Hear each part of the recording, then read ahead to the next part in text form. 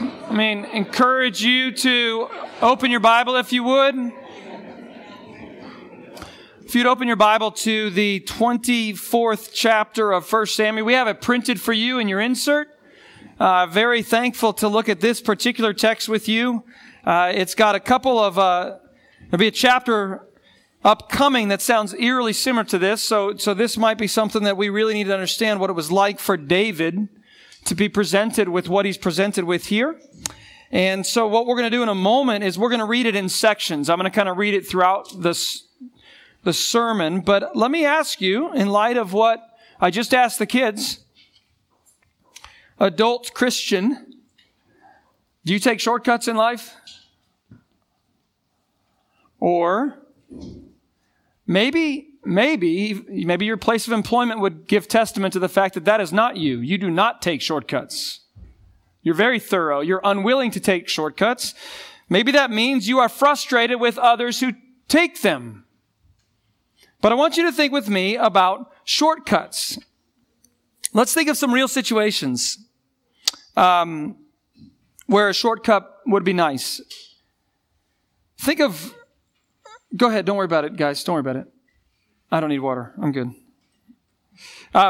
Think with me. So yesterday I was at a track meet. And I want you to imagine with me athletes wanting to shortcut through the work that's required to be excellent in their craft, whatever it might be. Right? You don't just become a fast miler. Some kid ran 4:17 yesterday. It's pretty fast for a high school kid.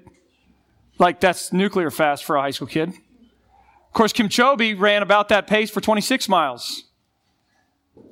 Fastest runner in the world. You don't shortcut your way to that kind of excellence, whether it's 1 mile or 26, correct? Let's think of other things. Maybe in your life you think of, financial strain, occupational, maybe burden. How do we shortcut the pathway from maybe a negative net monthly budget to something better? Maybe it's play the lottery. I wouldn't recommend that. It's not my point. But isn't that a shortcut? Wouldn't that be easier? Or how about if I could just be seen to be what I am, which I would make a great manager or a director, if I could just shortcut past the experience required and be seen for what I bring to the table, then we'd have a different financial outlay as a family, whatever the case may be, right? Shortcuts are a real thing we think through. I mentioned it with the kids. How about a relational conflict?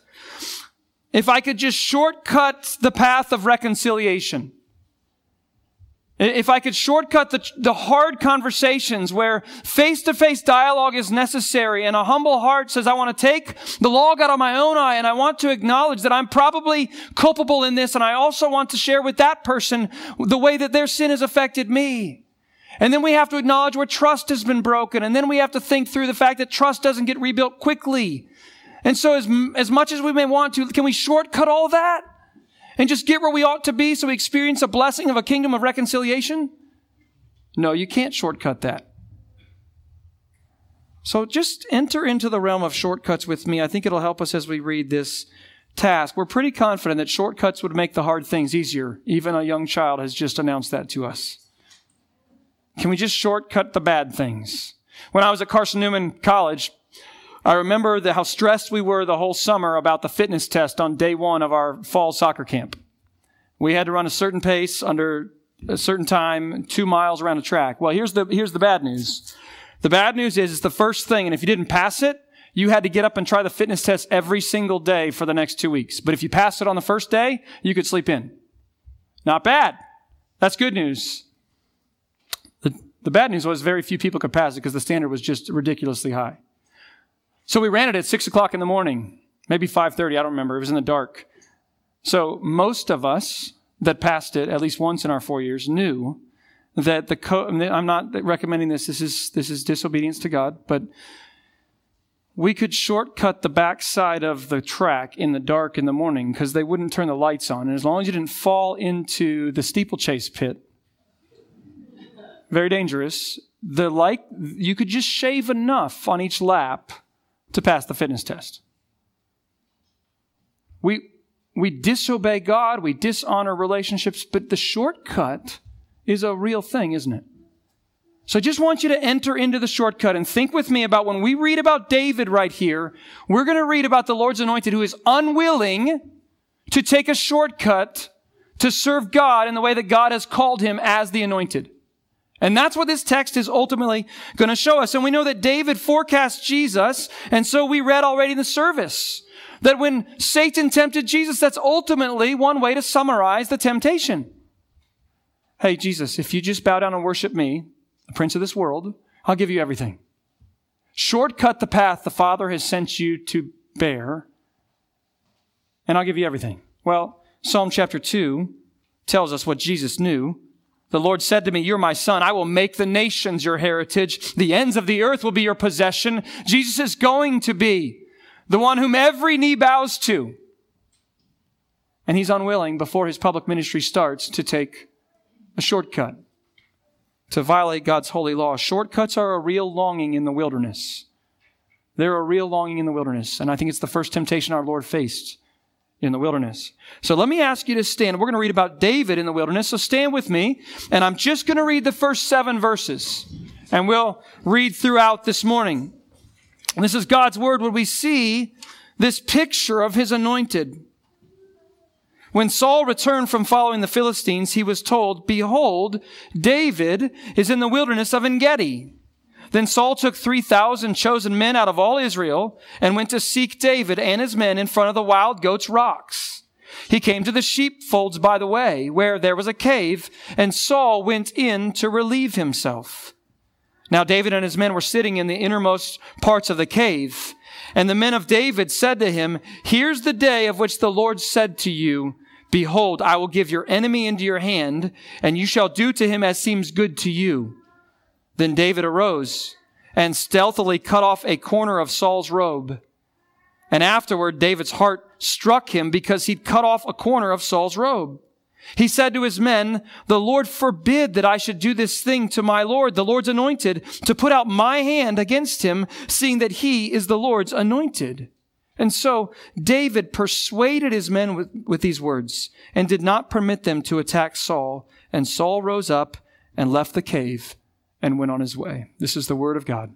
Thanks be to God. Let me pray. Father, would you help us just to see and savor the Christ, our Lord Christ, that we are presented with this typological picture of in this passage, and would we see our need for no shortcuts in your kingdom, that we would trust you with your holding of every one of our circumstance and your navigating your kingdom to its full for your glory and for the good of those who rest in the work of your anointed. Help us to see that today. Help it to hold us in our culture, in our time, in our caves, among our rocks, in our wilderness. We pray this in Jesus' name.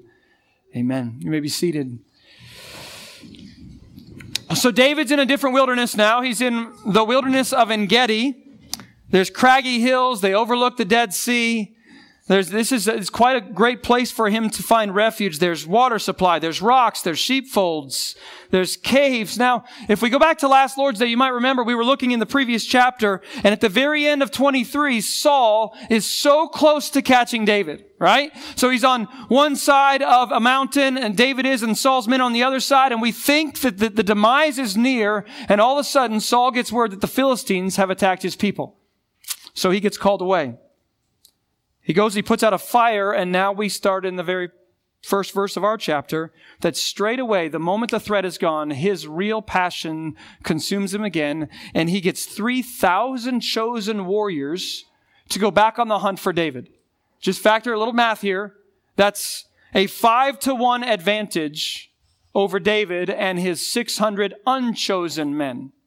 All right, so Saul has choice warriors, 3,000. David has 600 vagabonds, hurting, wounded, alone individuals. And we come to verse 3, and this is a great verse. It's a great verse for all of us, but especially teenage boys. He came to the sheepfolds, and there was a cave, and Saul went in to relieve himself. I read this week that only young boys read books and wonder, when do the heroes and bad guys go to the bathroom? Here you have it. This is for you. Saul goes in, he sits on his royal throne, or he takes a nap. There's different ways to read this. And hidden in the back of this cave are all 600 angry, hurting, robbed, wounded, left over previous servants of the wicked king. Factor this with me. And so deep in the darkness, you can just hear the whispers. And some of the men whisper in David's ear, David, here's the day the Lord said he would deliver Saul into your hand so you could do whatever your hand wanted. Just think with me what these men were waiting on. What did they think they were following David for? I wonder how many in the cave thought they're following David for the moment of vengeance against the one who had taken so much from them. Here's the problem. David never had God say that to him that we can find anywhere in the narrative, certainly not in this book. God never said that to David. Now, back in chapter 23, you know what God did say to David? Chapter 23, verse 4, God did say, I will deliver the Philistines into your hand. When he said, should I go to the city of Keilah and rescue them? I will deliver your enemy into your hand so you can go. But nowhere did God say to David, I'll give you my current anointed Saul who is still on the throne according to my providential plan. That's not something David has heard. So if I summarize, here's what the men are saying to David. David, we want you to take a shortcut. Here's the reality of the wilderness. We want real shortcuts.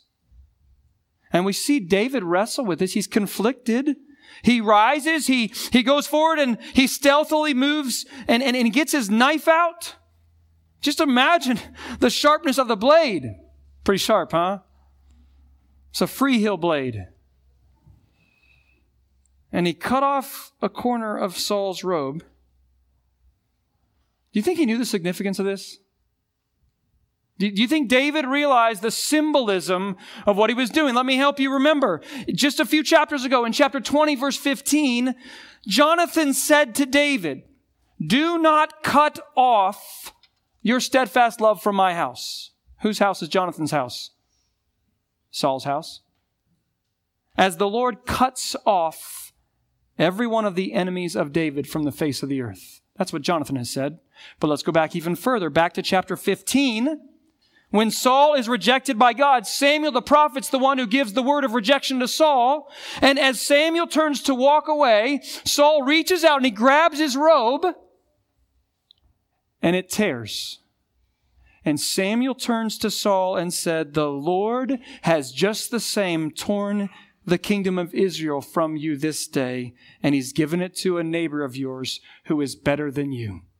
And now the better neighbor is standing there with a section of the torn robe, cut off part of the robe of Saul the king in his hand. The future king has part of the robe of the current king. So the question is, does David see this symbolic act of authority transfer? Well, one commentator says, actually, we know he does because he actually considers that what he's just done is a symbolic declaration of revolt.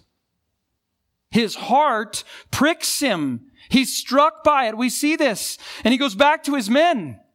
And he says, the Lord forbid I should do this thing, that I should in any way put my hand out against the Lord's anointed, seeing that he is the Lord's anointed. It's emphatic in the text. So we have to understand the importance of this anointing of the Lord. I want you to understand it means to be set apart. Again, let me read to you one commentator's pretty precise definition.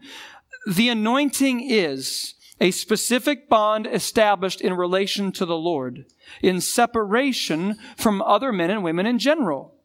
To touch, defile, attack the Lord's anointed one is to approach the Lord and to seek to remove the Lord from his rightful place. It's pretty interesting. And so basically what David, when he talks with his men in the cave, he's almost having that college debate about the will of the Lord for David. I say college debate because I remember sitting around trying to discern, is this God's providence or is this temptation? Is he, what's going on here? And they're having a debate about what David should do. And I think the only thing that gives us an answer as to whether this is a temptation or it's the Lord's providence is this understanding of the sanctity of the Lord's anointed.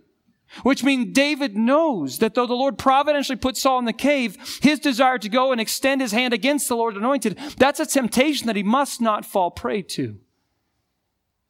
And he's very convicted about this. If you read in verse 7, the language in Hebrew is really insightful. We read that David persuades his men that he must not do this. And then it says he won't allow his men to attack Saul. He stays their hand.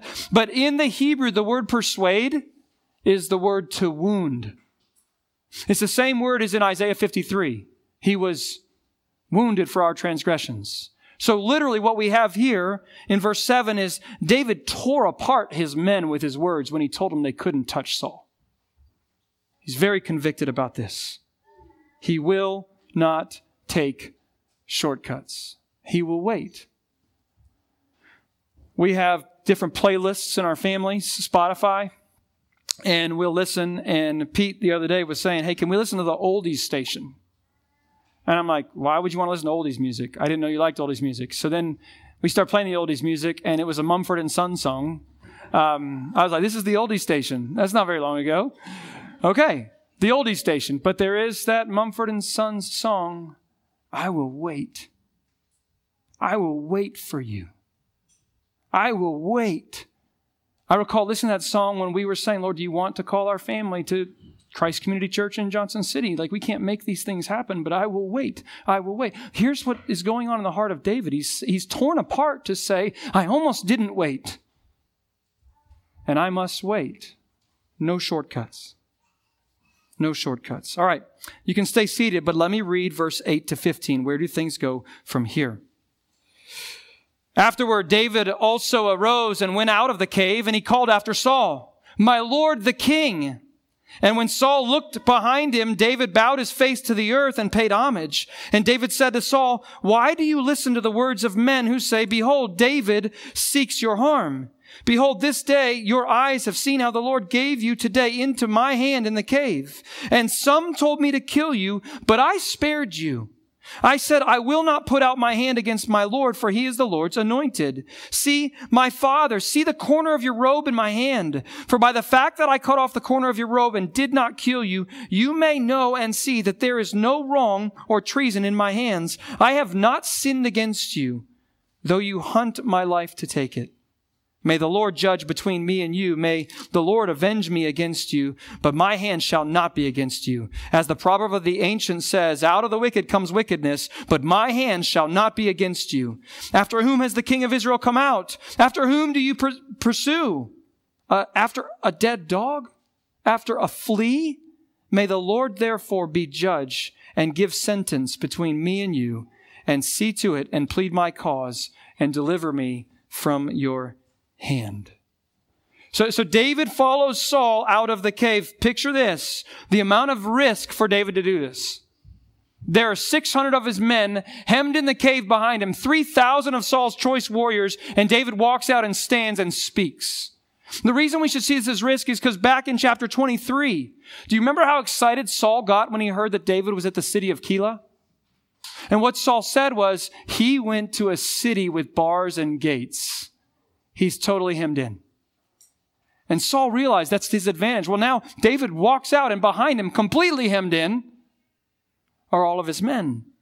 And yet look how calm he is. Look how much faith David has. So let's just walk through this. First thing to notice, he holds a humble posture before Saul. It's pretty important. The Antichrist Saul, the wicked King Saul, David bows to the ground and pays him honor, for the Lord has put Saul in a position of honor. The second thing we see David do is he's not just calm in his demeanor towards Saul, he actually is strong in his confidence of his innocence before Saul. Right? He holds his position. Why do you listen to those who say that I'm lying and wait for you, that I'm against you? Today, the Lord gave you into my hand. They told me to kill you. Who are they? Those like Abiathar, who watched you murder and slaughter his whole village. Those who want vengeance told me to execute it. But I stayed their hand. This is fascinating. David holds his position of innocence, but David also instructs Saul in the providence of God. The Lord put you in my hand, but the Lord has also restrained my actions. The third thing I notice, he reminds Saul of his position before God. Verse 10, David says, I told them that I'm not going to put my hand against the Lord's anointed. See, my father, I have your robe in my hand. I've not sinned, though you hunt me. In other words, I think he's holding out the robe of Saul and he's saying, you're still the Lord's anointed. That's why this is all I have of you. Because he's still choosing to position you as you've been called to be. What a powerful thing that David reminds Saul of his position before God. And then we see David holds this dependent posture on God. We see his theology and his worldview. Don't miss the very powerful sentences there toward the end of what I read. He says, the Lord will judge between me and you. The Lord's going to be the one to grant sentence to the guilty or to the innocent. This is David's security. It's fascinating. He's not resting in a prospective change of heart for Saul, is he? That's not giving David any comfort. In fact, he even says, from wickedness comes more wickedness. I'm not banking on Saul having a turn of heart.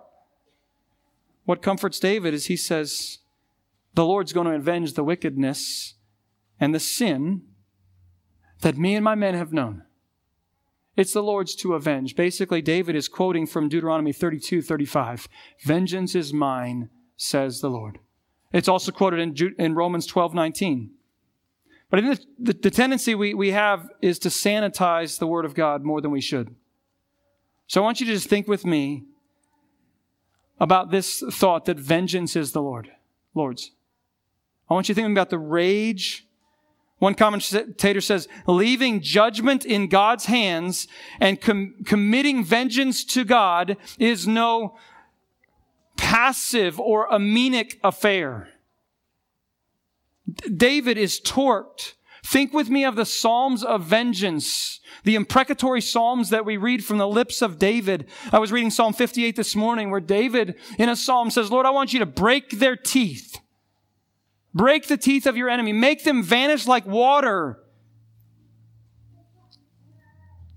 He says, like snails, just dissolve into slime.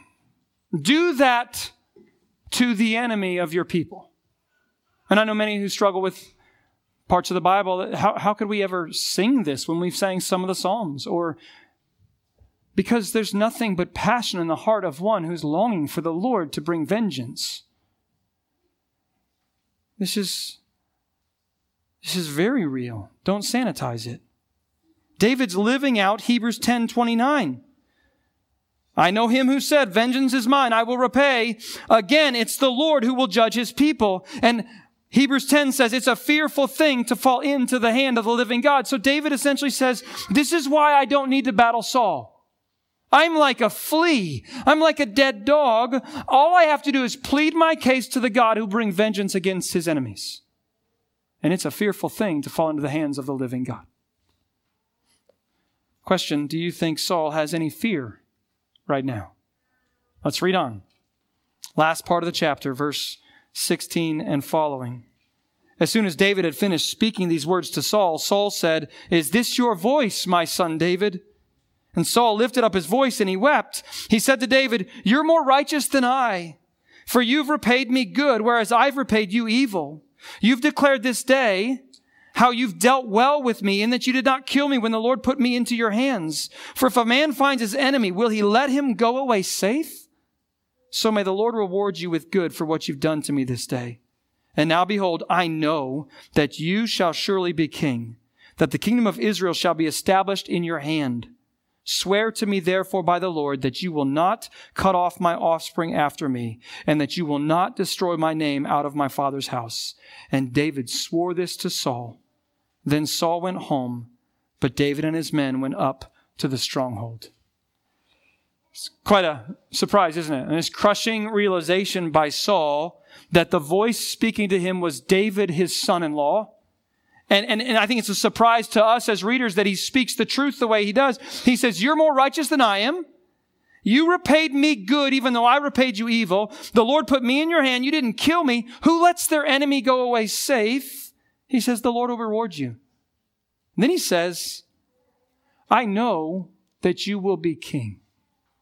I know that the kingdom of Israel is in your hands. And then a last request. When you come into your throne, please have mercy on my family.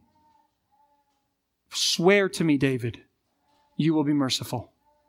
And so David covenants an oath with him, and then Saul just takes his men home. And if you're reading this, maybe you did this week, it's sort of like, well, that was odd. What do we do with this? This hard, conflicted, evil man, he speaks some truth here. He shows a response here. And so here's how I put it in your bulletin. What we see in Saul here is the randomness of disbelief. He's reactionary to his circumstances. That's what happens with Saul. He has this honest reaction. Is that my son? And then he weeps. Honestly, he's shocked. Two things I think that he is shocked about. First, he realized he was this close to death. Second, he realizes his narrative has been wrong the whole time. I'm going to say that again. For our culture and for our day. People whom you work with, whom you know, who come confronted with the reality that I am this close to death. And when I realize I'm this close to death, I realize my narrative has been wrong. If my narrative has been consume what I can while I have life because that's the goal, confronted with death, that narrative doesn't matter. And I could name any number of things. But I think that's what's going on in the heart of Saul. And so he makes this declaration. You are more righteous than I am. In other words, he knows that as the Lord's king, he was supposed to be righteous. And he sees in David the better one. And then he makes this declaration that even his own troops hear, you are the future king. Anybody here curious with me if those that are following Saul are starting to wish that David was their king? Just how many people, when they heard Saul say this, are like, make it happen already. Saul wants David to go on record that when he is king, he will not liquidate his household. And we've already looked at, does that promise not get fully acted upon by David? Remember Mephibosheth? Saul's son with the twisted up legs. David's going to treat him like his own son and bring him into his household. So David's going to honor this. Jonathan's already made the same covenant. But let's notice what's missing in Saul's reaction here. There's no repentance at all. There's no genuine repentance. He is a man who's just wickedly slaughtered a village of Israel. His conscience does not show any movement toward asking the Lord to be merciful to him. This is very different than when King David is going to sin in the future. Psalm 51, against you, Lord, you only have I sinned. Or Psalm 32, when David says, my sin weighs me down so badly, my bones break. Would you please receive me and cover my sin? I confess all my transgressions to you, Lord. There's nothing like that from Saul here. So here's what we have when we add it all up. We have this random reactionary response where Saul grieves, but not really. He speaks truth, but he doesn't believe it. So here's what I want you to understand with me, and I think this will apply to our world. A life of self-centered, self-preserving, God-rejecting, personal kingdom-making reality is completely unstable and will actually react to every single circumstance that will cause such a personal kingdom to be threatened. Which is why Saul makes no sense to us. Which is why people who don't believe in anything suddenly latch on to believe in something, and then they reject it and believe in something and reject it and believe in something. And those who love and know them say, I can't make sense of you. That's why we can't make sense of Saul. His life's not tethered to the kingdom of God, a more righteous and true and a bigger picture that's larger than his personal survival and his personal glory in the moment. So therefore, every circumstance, whether it's one of power or one of threat, causes him to react with instability. That's what we see here. People of God, this is not the response of a Christian. This is not the response of those who follow after the Lord's Christ, because a Spirit-filled, converted, heart-changed follower of the Lord's Messiah doesn't have self in the middle. That's what we believe in the gospel. We have God living inside of us, Christ in us, the hope of glory of something totally different. So I heard it said this way: if you put your circumstances between you and the Lord's narrative and His glory, you'll begin to not really notice the Lord. If you put the Lord and His glory and His story between you and your circumstances, you'll start to not notice your circumstances. Discipleship is us helping one another interpret our life according to the authority of God's story. And that's what we see David do. Saul is the exact opposite in instability. And so, last point for you. What does David have here? He has this release of belief. He has this refreshing sovereignty grid. David, he's promised to keep all these hurting people safe. They've been inflicted by Saul. And even in the moment then when he can put their pain to rest and establish something better, he refuses to take a shortcut to release himself from his circumstantial pain. He will not be the one who executes justice. Divine justice and divine vengeance are the Lord's to give. And so he has this faith in God orchestrating His kingdom, and that brings David relief and release. So he doesn't have to try to relieve things himself. Think about that question at the beginning. Do you take shortcuts? Let's think of some illicit shortcuts that don't work. Okay, these are shortcutting us to something that's not even righteous. All right, pretty easy ones to think about. Control is a shortcut. It's a mirage. Those who seek to control the people around them and the environment around them, it's not kingdom living. You can't. You can't. Or checking out and just watching TV and just scrolling through social media. It's a shortcut to something that's not actually rest. It will not give you the relaxation and the rest that you think it might. I'm just going to check out. Or self-medicating with alcohol or a pill or an illicit relationship or pornography. It's destructive and it's not real good. It's not real pleasure. So some things we shortcut toward aren't even the real thing. But what about things that are spiritual, like righteousness? Isn't much of the New Testament Paul the Apostle saying the Pharisees, the Judaizers, the legalists, they've used the law to try to shortcut an experience of righteousness. And all they've done is dismissed their need for Jesus and Jesus alone.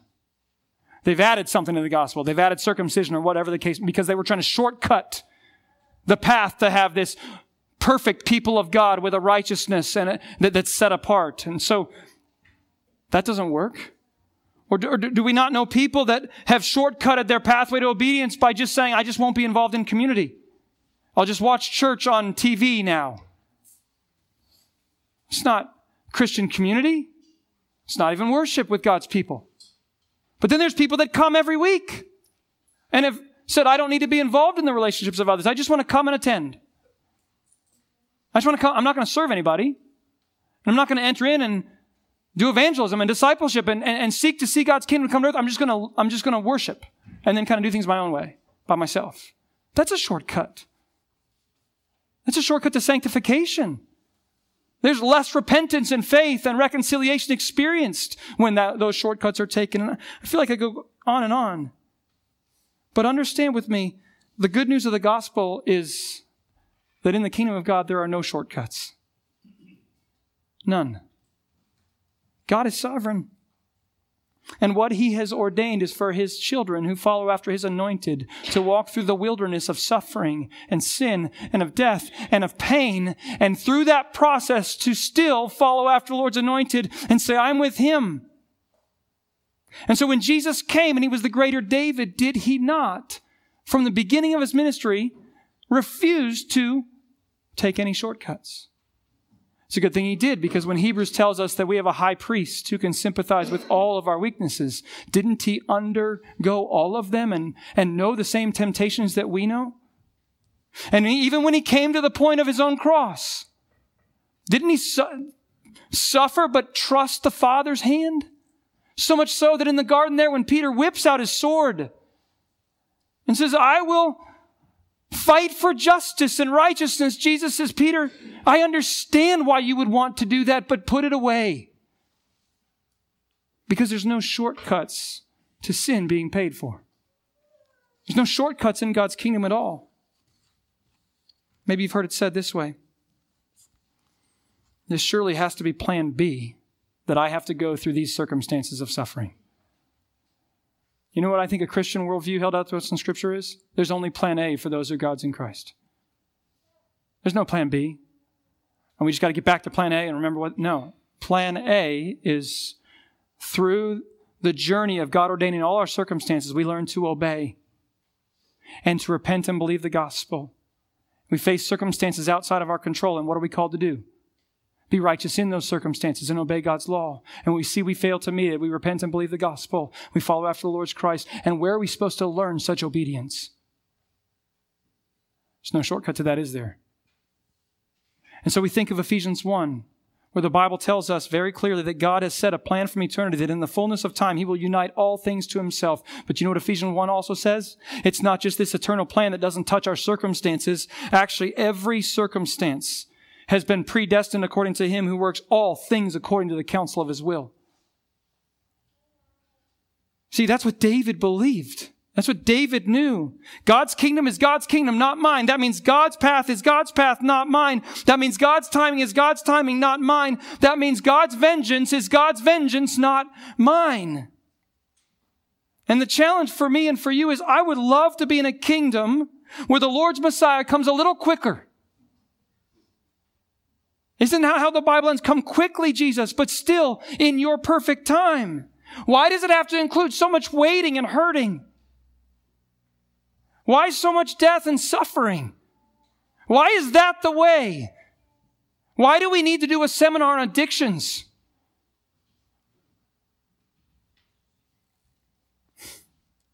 Because in the way of God's kingdom, there's no shortcuts. And God will fully bring justice and righteousness and mercy to those who turn to Him.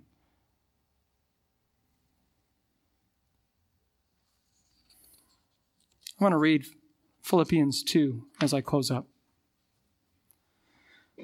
Jesus went the long way, people of God. Didn't He? He went all the way through the injustice of civil and religious leaders. He went all the way through the pain and suffering of a world of sin so that He would know and bear its full cost. He went all the way through the sacrificial death of bearing His Father's wrath to bear all of what our sins deserve. He went through His Father's absence, and He knew it right before He died. Why are you forsaking me? Because those who are unholy don't deserve to be in the presence of a holy God. But then He went all the way through resurrection. And He went all the way through ascension, and now He's seated at the right hand of God, and He's going to come all the way through to bring righteousness to earth. And that sure is, by all standards, a path that had no shortcuts. And it will come to bear in its full and perfect time. So hear this Philippians 2 reading as I close in prayer. Paul says, have this mind among yourselves, which is yours in Christ, who though He was in the form of God, did not count equality with God a thing to be grasped. He emptied Himself. He took the form of a servant, being born in the likeness of men, and being found in human form, He humbled Himself. He was humiliated. He didn't shortcut it. To the point of becoming obedient to the point of death, even death on a cross. Therefore, God has highly exalted Him and bestowed on Him the name that is above every name, so that at the name of Jesus, every knee will bow in heaven and on earth and under the earth, and every tongue will confess that Jesus is Lord. Jesus is the Lord's Christ. Jesus is the greater David, to the glory of God the Father. That's hinted at in this chapter, by the way. Doesn't Saul declare that David's the real king? Isn't that how God's going to orchestrate all history to end and eternity to come to earth? Is even the enemies of Jesus are going to say, you're the king. Thanks be to God for His gospel. Let's pray. Father, just ask that as we take the Lord's Supper now, as we stand and we proclaim by our partaking, would we be those who proclaim to you that everything you've sovereignly brought us through, that's brought us to the place of repenting of our sin and crying out to you to be our rescuer, is your plan. And it's a perfect plan, and your timing is perfect, and we're thankful there's no shortcuts. So would you help us to not try to shortcut repentance and faith through trial and seeing our own sin and rebellion against your law, or pain and anguish that requires resurrection to be true. Whenever we see it and we wish we could skip the bad stuff, would you help us to see and savor the Savior all the more that in your perfect plan you are bringing out a rescue that we will one day know includes the vengeance against all wickedness and the restoration and the new creation of perfect righteous justice. And that as we walk in a world experiencing the humiliation of sin's marks, just as Jesus did, we anticipate exaltation. Exaltation that comes by means of the path of humility. Thank you that there's no shortcuts for that. Do your work in the hearts of your people, that we would trust you and we will wait. And we will follow after your anointed. This is our prayer in Christ's name. Amen.